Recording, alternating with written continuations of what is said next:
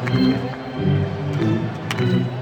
had a really good, solid recruiting class this year. I think next year is going to be even better and kind of continue to grow that way. I just want to see this program have a lot of success in this league and in this province.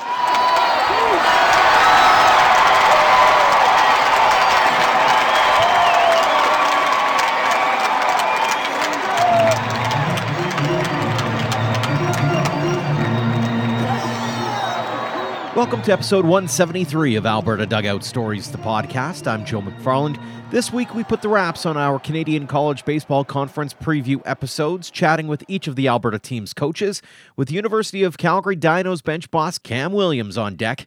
Originally from Coquitlam, BC, Williams moved to Calgary to study kinesiology and play baseball. We first met the infielder back in 2018 when he set the Dinos' all-time record for career hits. He stayed in Calgary, joined the Bucks coaching staff before taking the top job with the Dinos. It's been a weird start to his coaching career, to say the very least, doing it all during a pandemic. But he's had some early success as the team finally got to play some games over the past couple of weekends, guiding them to a .500 record. What's the transition been like? What are his coaching philosophies? And what kinds of advice is he passing on to his players? We chatted about it all recently. Cam, thanks so much for joining us here on the podcast. Absolutely. Thanks for having me on, Joe. It's been a pleasure. You've always done a great job with this, so great to be on. Really appreciate it. The kind words right off the bat. You're setting the bar really high for what the conversation is going to be like. Let's start off. Take us back to last weekend, opening weekend. How excited were you personally to finally get back onto the field? Oh man, very excited. It's been second year on the job and haven't gotten to play a conference game, right? So energy was really, really high. Guys were really just ready to go, fired up on both sides. Both dugouts were into it. Played 3 of the 4 were tight ball games. Into the tie games into the 8th and 9th, and it was just a ton of fun to be back out there. And it's almost made it worth the 2-year wait to get back out there. No small feat either, and that you managed to pull off a split with PBA, Todd Hubka, who was a guest a couple of weeks ago here. How did that feel to not just be able to play, but also to stringing together a couple of wins as well? Yeah, I mean, it's huge. We've taken a lot of losses down there at Lloyd Nolan Yard, so felt good. And, they've always had a really strong program down there. And, I think it just attests to, how hard our guys have worked and how ready to go they were. Because, starting the season on the road down there, especially, and then, coming away with a split and just overall playing some decent baseball and, areas to grow for sure. But, it's like I said, it was a huge start to the season for us, being on the road. Take us into your dugout, and what are you expecting out of this crew of athletes? They're really close. Like, honestly, I got kind of a split. Like, we got a good core of older guys that have really stuck it through. They've survived COVID and continue to grind and work hard for themselves, right? And they're really close, and they got a really kind of electrifying young group who are kind of getting their feet wet and trying to gain experience and learn from those older guys too. So like I said, we got a lot of depth, and we got guys that are ready to step up. And like I said, just I expect them to compete every game, and I think we're going to play a lot of tight ball games, which is going to be stressful for me, but I think moving forward, it's going to be really good for us. Learning how to win in those tight games is really hard. It's one of the hardest things to learn, and it's hard to teach, right? Like all your practice reps don't really attest to a 3-2 ball game in the 9th, right? Mm-hmm. It's really hard to simulate that. Mm-hmm. I feel like this question always leads to, it's like picking favorite children almost, but any guys that you're really thinking need to be keyed on, guys that you feel are going to be head turners for your squad? Well, one of them is Chris Cook. I mean, he's one of our stars. He's also one of our middle of the order guys, right? So, and he's just one of our leaders on and off the field in general, right? So he's a guy that if he's going, we're going to have a lot of success, right? Not to put too much pressure on him, but, and then we still have Jordan Smith back, who's a huge, just kind of getting back on the mound. He's kind of had some elbow issues, but he's actually one of our better bats now too. So just overall, like I said, we probably have 3 or 4, 60-year guys almost now, right? And 2 guys actually in grad school, which is really cool. Like I said, they're doing a really, really good job with those younger guys and kind of getting them ready because, pass the torch, if you will, because they're the guys moving forward, right? So all these meaningful games that we play and tight games that we play are only beneficial for us moving forward. Absolutely. And you've been around the CCBC for a while now, but you're relatively new to the coaching game, a couple of years in. Have you figured out yet what kind of coach you want to be, or are you still a work in progress that way? I mean, I think you should always be a work in progress to a degree, right? I think you should always be trying to learn, and get to know your players, because every group of players is going to be different too, right? And I don't think any cookie cutter coaching approach should necessarily. I mean, sometimes it works for guys. I think depending on the player, depending on the group that you have, you kind of gotta be adjustable, right? So I try to be as open as possible. I try to have those open relationships with guys. I want it to be that kind of safe zone, and I think we can get the most out of our players that way, right? And have those sometimes difficult conversations, but like they know that it's coming from a good spot, and that I'm being honest with them, and that's the big thing, right? So I'm personally not a big yell and shout and that kind of stuff, but at the end of the day, I guess sometimes you got to do it, but for the most part, it's better to have one-on-one open conversations when you need to, right? When things maybe don't go quite how you or the player want them to, right? Mm-hmm. I'm the father of a COVID baby born during the pandemic. You're kind of a COVID coach to a certain extent. You're breaking into the league as an actual game day coach post-pandemic, so to speak. What's that been like, trying to kind of navigate the terrain and feel yourself out on the fly while also being privy to being able to be a coach during a pandemic? I mean, it's really hard, right? Like, what do you tell these guys? We trained for the most part all of last year. Like, we had a month there. I think it was like mid-December to mid-January where we were shut down, and but then we were back into some one-on-one training and some small groups, and then finally some team stuff, and then the season was canceled again, right? So it's kind of one of those things. Like, these guys have been working so hard. This is their life for 4 to 5 years, or a big part of their life, anyways. And at the end of the day, like, how do you break that news to them that the season's canceled again, right? So.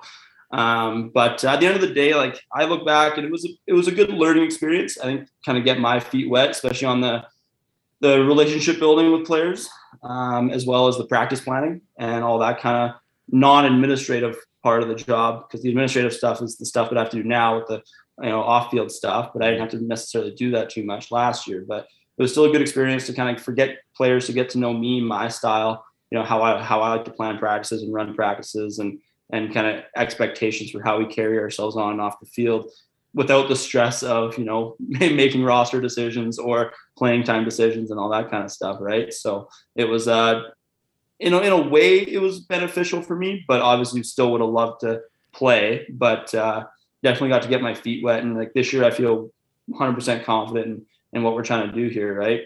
Because I got that kind of practice run, if you will. Right. Well, not only that, you also played in the league as well. And so I'm curious, from that standpoint, being able to give them that first-person dynamic, what kinds of advice are you giving to them to make sure that they're successful on their journeys? I think just preparation is key, right? On both sides, and time management on both sides of school and baseball, right? Like, UFC is a very, difficult academic school, but depending on what program you're in. But for the most part, it's pretty difficult academic school. And the CCBC is really good baseball too. I think people kind of sleep on it a little bit, and it's very difficult to have success in both. But the more prepared you are throughout the whole 12 months of the year, if not, especially the 8 that were at school, is huge. And taking the time to make sure your body's ready, you're eating well, you're taking time for school, and then you're less stressed about school when you're at baseball and all that kind of stuff, right? So. So I think just, again, the preparation and taking the time, an hour a day to plan out your day and make sure you're following and make sure you're doing what you're supposed to on both sides, right? We talked a little bit about the expectations you have of the team. Do you have expectations of yourself as a coach? I think just trying to be as consistent as possible as a coach. That's kind of one of the things that so I think people don't overlook sometimes, right? So just be, again, like I said, consistent with how I treat players. Consistent with my in-game decisions, and trying, obviously, like, games always change, but again, so I want players to kind of expect or know what to expect out of myself, how I'm going to react to certain situations, because again, then they're more comfortable, right? They know that I'm not going to blow up over something small or that kind of thing, right? And that being said, if I do end up unfortunately having to blow up, they know how it's a serious thing, right? And again, just being, like I said, consistent, and I want them to know what to expect, and it's my job to get the most out of them, right? So how can I do that? And I think just being consistent is the big thing. The last time we really chatted with you about anything baseball related, you were setting records at Foothills Stadium with the Dinos. What was that experience like? Not just the record, but also playing for this team and having your name in the record books and having your name associated with this squad. I mean, I have a lot of pride in it. I've always really cared about the U of C program, obviously, right? I've thought that the U of C program has a ton of potential to be a upper echelon program in Canada. And so I'm fortunate. I'm really lucky to be in the position that I'm in for the school that I played for. And like you said, luckily having the opportunity to hold some records here and just kind of continue what I think it can be, or in part help that transition, and grow the program, develop the program. And like I said, I'm just really fortunate to be in that situation. And it's looking back to then, like if someone came to me, it's like, hey, do you ever think you could coach at this level? I probably would have said absolutely, but you never really think about it too much as a player, right? You're just trying to figure out what you're going to do next year after you graduate, So, or we can look forward to summer ball options or whatever, right? So, like I said, really lucky, and I'm having a ton of fun with it too. So. You segued really well into a question I wanted to ask is about that transition from player to coach. When did that start to get into your mind a little bit that maybe this was an opportunity, and talk us through how it all came to be that you became the head coach? So as soon as I was done playing, like that, I guess it would have been like in fall 2018, I started coaching with the Calgary, I guess at the time it was Junior Dinos, and then now Calgary Bucks program, 15U and 18U levels. And so I was doing that, and I actually I have a kin degree, so I got a kin job out of school as well. So I was doing that, and still obviously following the U of C program, still trying to be around as much as I could, and around with the training for the ABA, the training facility, right? So, and then I guess the first right after COVID hit, I guess it was like April 2020. The former head coach Jeff Freeborn stepped down, and I still had our athletic director's contact information, so I reached out and said, do you think it's worth putting together a formal application? And did that, went through the interview process, and here we are. So I would say I wouldn't say it was a difficult transition because I was coaching before, obviously at a lower level. But, one thing that really helped me was when I was a senior is I was the only senior. And I was the oldest guy. And we went through a coaching change mid-year, which was difficult. And it was kind of looked at to be, a bit of that off-field leader then. And, and actually it's funny because I had the same thing happen to me in high school. Grade 12 year, we only had 4 seniors and mid-season coaching change. And, so it's kind of ironic, I guess, but it really helped me kind of be that more off-field leader, not just the on-field, game day stuff, but just kind of that mentor, if you will, and that kind of thing. In your eyes, how important is it going to be to maybe introduce a little bit of, I'll call it sustainability, but maybe some stability within that organization and give them a little bit of a framework of, hey, here's what we're going to do over the next, not just this season, but also 2, 3, 4, 5 years down the road? It's huge. I mean, like I said, I've some of my older guys, I said those 6 years have played for 4 different head coaches, right? In 6 years, like that's crazy. But yeah, like you said, it's hard to build sustainability. It's hard to grow a program when there's so much, and every coach has different philosophies, and it's not their fault at all. That they just have different ideals or where they see the program going and all that kind of stuff. And now that I'm almost at the end of year 2 and heading into year 3, and we have ideas to do with like even small stuff like your fundraising and where to put that stuff, spring trip ideas, apparel ideas, stuff that and like I said, one thing we've tried to do is grow our brand through social media more as well. And that only helps grow the program, because at the end of the day, almost everyone's on social media nowadays, especially high school guys. And that's kind of that target that I think every college program should really be trying to, reach to, or their outreach stuff. Because at the end of the day, if they look good to high school players, then they're going to want to come here. And then guess what? We get a really strong recruiting class, and now we're good again. And now it just builds, right? And the ball starts rolling. So that's kind of one thing that we're trying to do, is appeal ourselves more to, like I said, those high school guys and that population, because we'll be as good as they're interested in us, 3, 4, 5 years down the road. Absolutely. Let's go back in time now and go to the beginning for you. You're a product of Coquitlam, BC. How did you get into the game in the first place?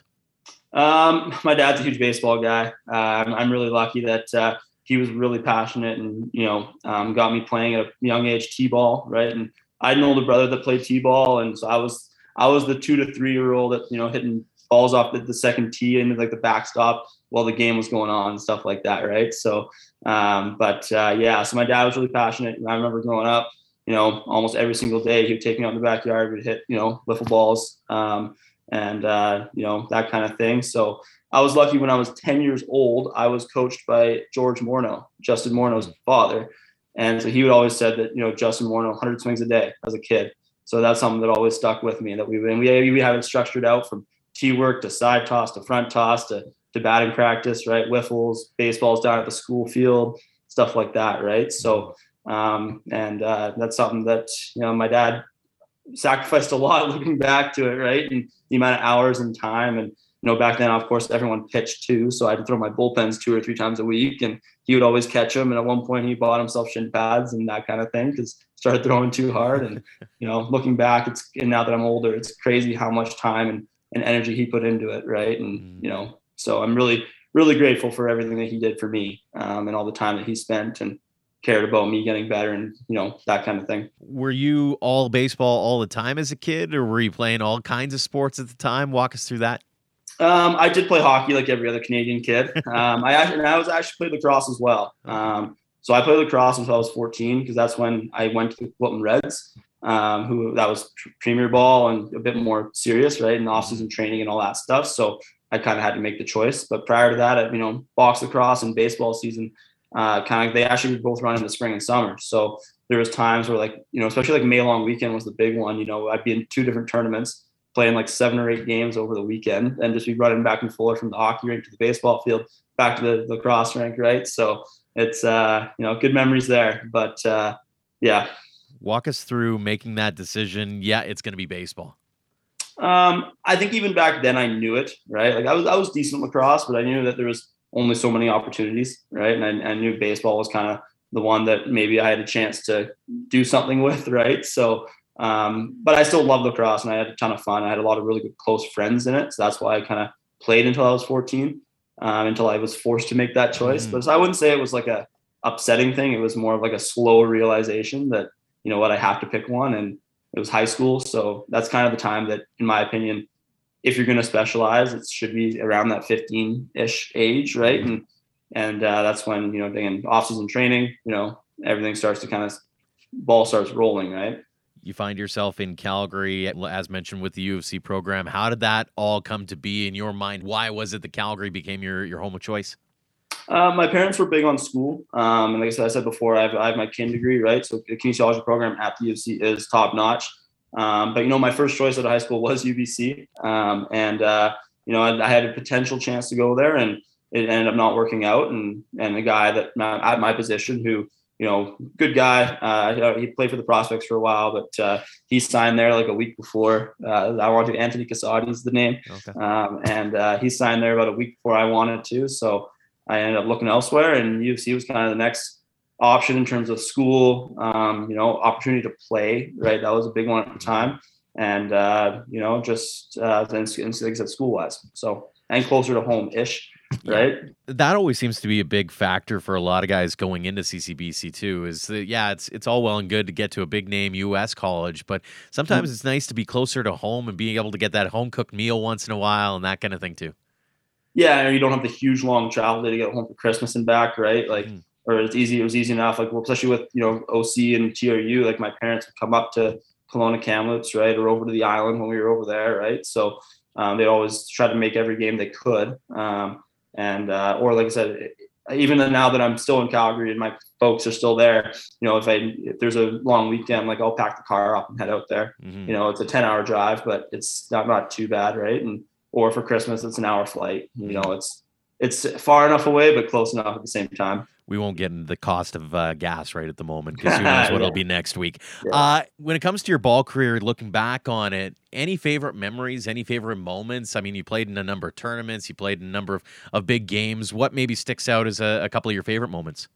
One would be you mentioned that night that I broke the hit record at Foothills. So that was actually Little League night as well. So that was biggest crowd that we ever played in front of at home. Maybe 100 people, but Foothills seemed packed. Like I said, it was just a great night. Cause again, lots of kids there Friday night, right? Beautiful night. I think it was like 18, 19 degrees for like an early or late April, early May evening. And yourself was there, and Jeff Freeborn's brother was doing the announcing, right? So just had like that kind of bigger league feel, right? So that's one of them for sure. My first ever college game, I ended up going 3 for 4. So that one always sticks out. First pitch I ever saw, I hit for a double. So that always is going to be in my brain for a long time. And then, a couple of big games. I played out in Weyburn in the WCBL now. So we had a couple of big playoff games. I had a walk-off hit in the playoff games. So that still sticks out. And, like I said, just fortunate enough to be able to play a lot of baseball and play some really meaningful and close ball games where I had the opportunity to have big moments, and those things stick out in my head.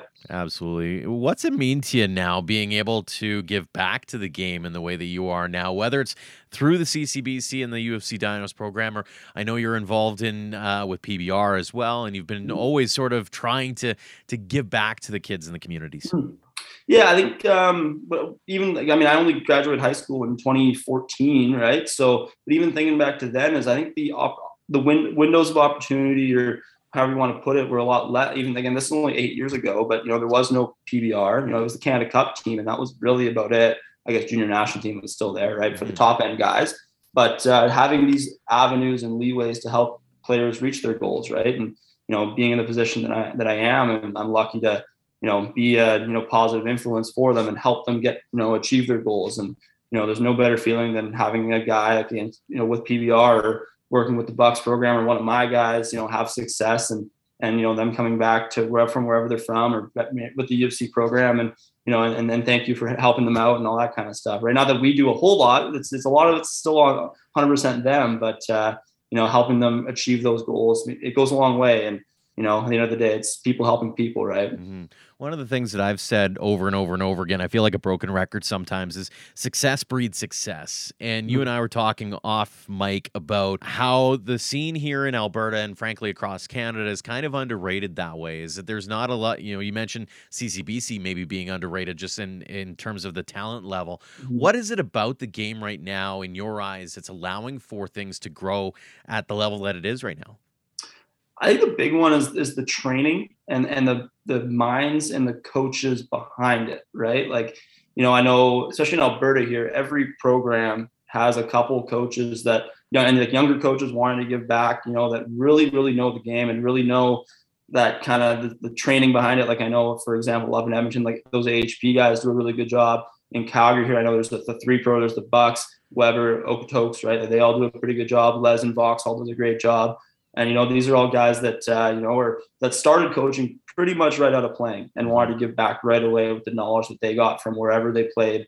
And like I said, then like the off-season training, I think has gone a long way. You see the weight room numbers that some guys nowadays are putting up compared to 15 years ago. It's absolutely insane. Right. And that's, like I said, it all helps. Right. And, so I think the resources and maybe the technology a little bit, but I think the big thing is the brains behind it and the guys that are willing to help out. Like I said, it's come a long way, and it's exciting to see it continue to grow. Well, especially you mentioned the technology side, whether it's Rapsodo or anything else, like the ability to coach isn't just the X's and O's part anymore, especially from your perspective. It's now getting into the minute details, because you got video, you got everything right at your fingertips.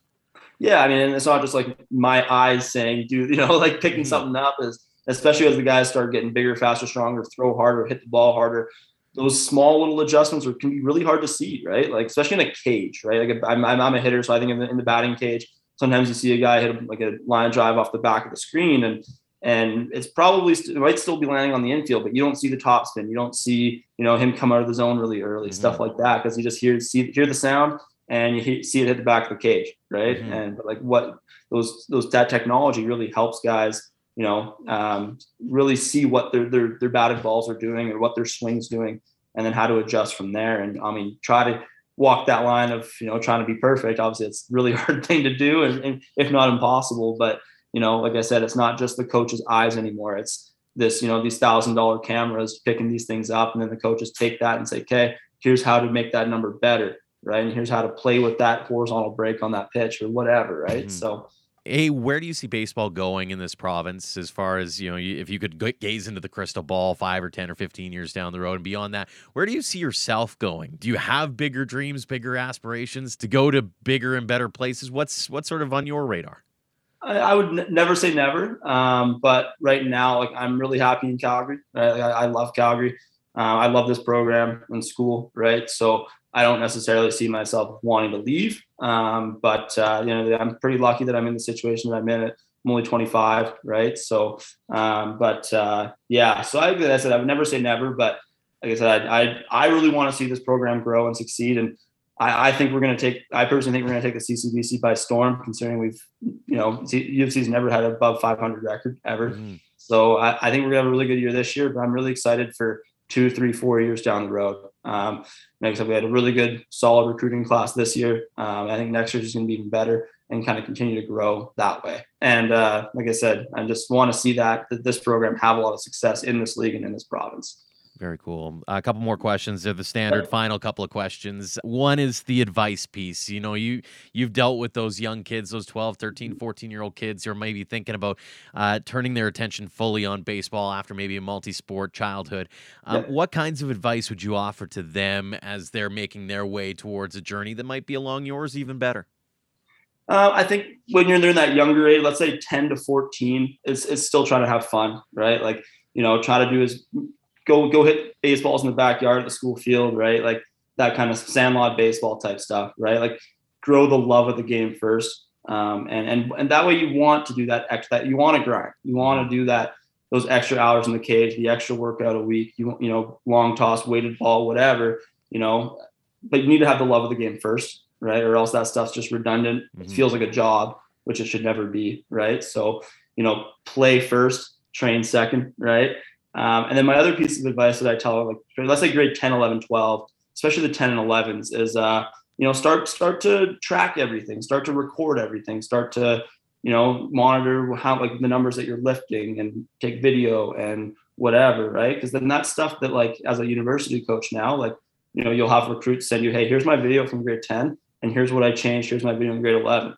Here's how bigger, faster, stronger I am a year later, right? So that shows how hard they work, how much they care, mm-hmm. right? And I think that stuff goes a long way. Everyone in college baseball wants to have good players, but they want to have good people too, right? And hard workers, and that's stuff that you can't really teach as much, right? Absolutely. Final question for you, and I think you know what's coming. What does the game of baseball mean to you? It's a fraternity. It's family. It's brotherhood, right? That kind of thing. I've met so many amazing people from the time I was 5 years old when I started playing T-ball, or even younger when I was at my brother's games, and until now, right? It's been, so many relationships, so many good friends that, a lot of them I'm still in touch with and still talk with. And, and now that it's opening day, all the group chats are firing up and all that kind of stuff, right? So guys that you haven't talked to in a year, but that stuff's, that's what it's all about, right? Like, so a lot of the things, like we talked about, favorite baseball memories, but for every in-game memory that you have or practice memory that you have, there's half a dozen, if not more, non-baseball off-field memories from guys that you shared, time with, and then, lived with, or, just had fun around the ballpark with, off the field with. And like I said, that goes way further than any, baseball accomplishment. Absolutely. Well, Cam, it's been an absolute pleasure. Congratulations on all the success you've had to this point. Continued success going forward, not only this season, but beyond as well. Thanks so much for joining us here on the podcast. Absolutely. Thanks, Joe. Thanks for having me. Thanks again to Cam Williams for joining us this week, and thanks to all of you for downloading and listening. As mentioned, the CCBC season is underway, so if you're looking to catch some local baseball action, the Dinos, Prairie Baseball Academy Dogs, and Edmonton Collegiate Hawks look forward to seeing you at the ballpark. We'd like to take a quick moment right now to recognize our Platinum supporters for all they do for us and for the baseball community here in our province. The Okotoks Dogs will be looking to get back on top of the WCBL World this season, and it all starts at the end of May. They'll also be hosting the league's All-Star Game this summer. Head to dogsbaseball.ca for schedule information and much more. And AHP Academy is on the field as well this spring, battling other academies and quickly making a name for themselves as a force to be reckoned with. Their tagline is devoted to driven athletes. Head to ahpbaseball.com for all you need to know about them. Until next time, thanks for all of your support, no matter the platform, of Alberta Dugout Stories.